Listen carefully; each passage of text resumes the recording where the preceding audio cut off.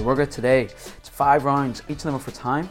We have a 12 cal row, 36 double unders, 9 cal row, 27 double unders, 6 cal row and 18 double unders. Every 6 minutes? Every 6 minutes, Every yeah. 6 minutes. 3 minute cap. Oh.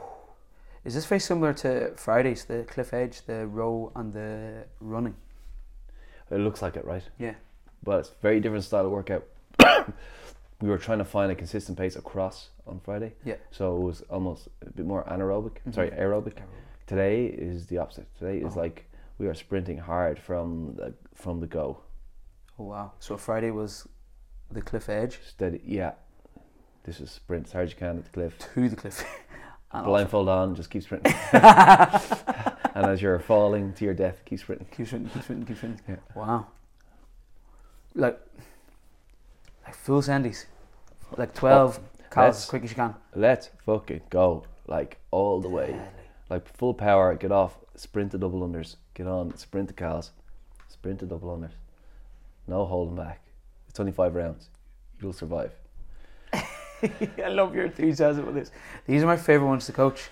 I find for these workouts, 5 rounds, I'll get through one, I will jump off that cliff. The second one, I'll hesitate at the cliff. And the third one, I don't want to go.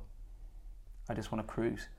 How do I do it again? How do I convince myself to do it again? What's the mindset that needs to be? The round 3, 4 and 5 are where the benefit is. 1 and 2 we can do it, but that's not really getting you any fitter. Right. That's putting you in place to give you an opportunity to get fitter in your next few rounds.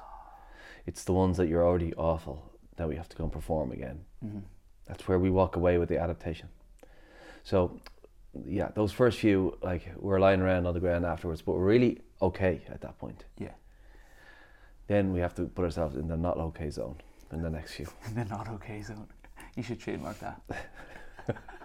And this will get us. This makes me think then, do you remember that open workout with the muscle ups and the rowing and the wall ball, and you could break it up any way you want? And I didn't want to work on the rower. I wanted to cruise through it. This makes me think if that came up again, at least I know if there's 12 or 9 or 6 calories, the 4th round in this workout gives me something that I can push on. Yeah, and you think like last Saturday's workout, all those goblet squats and wall balls, it's kind of hard to go really deep into fatigue. A lot of people find it hard to push when things get difficult. Where this is the opportunity in this type of workout where there's nowhere else to go. Like, it's simple enough, it's designed for this, it's developing that trigger. So we've got to pull the trigger.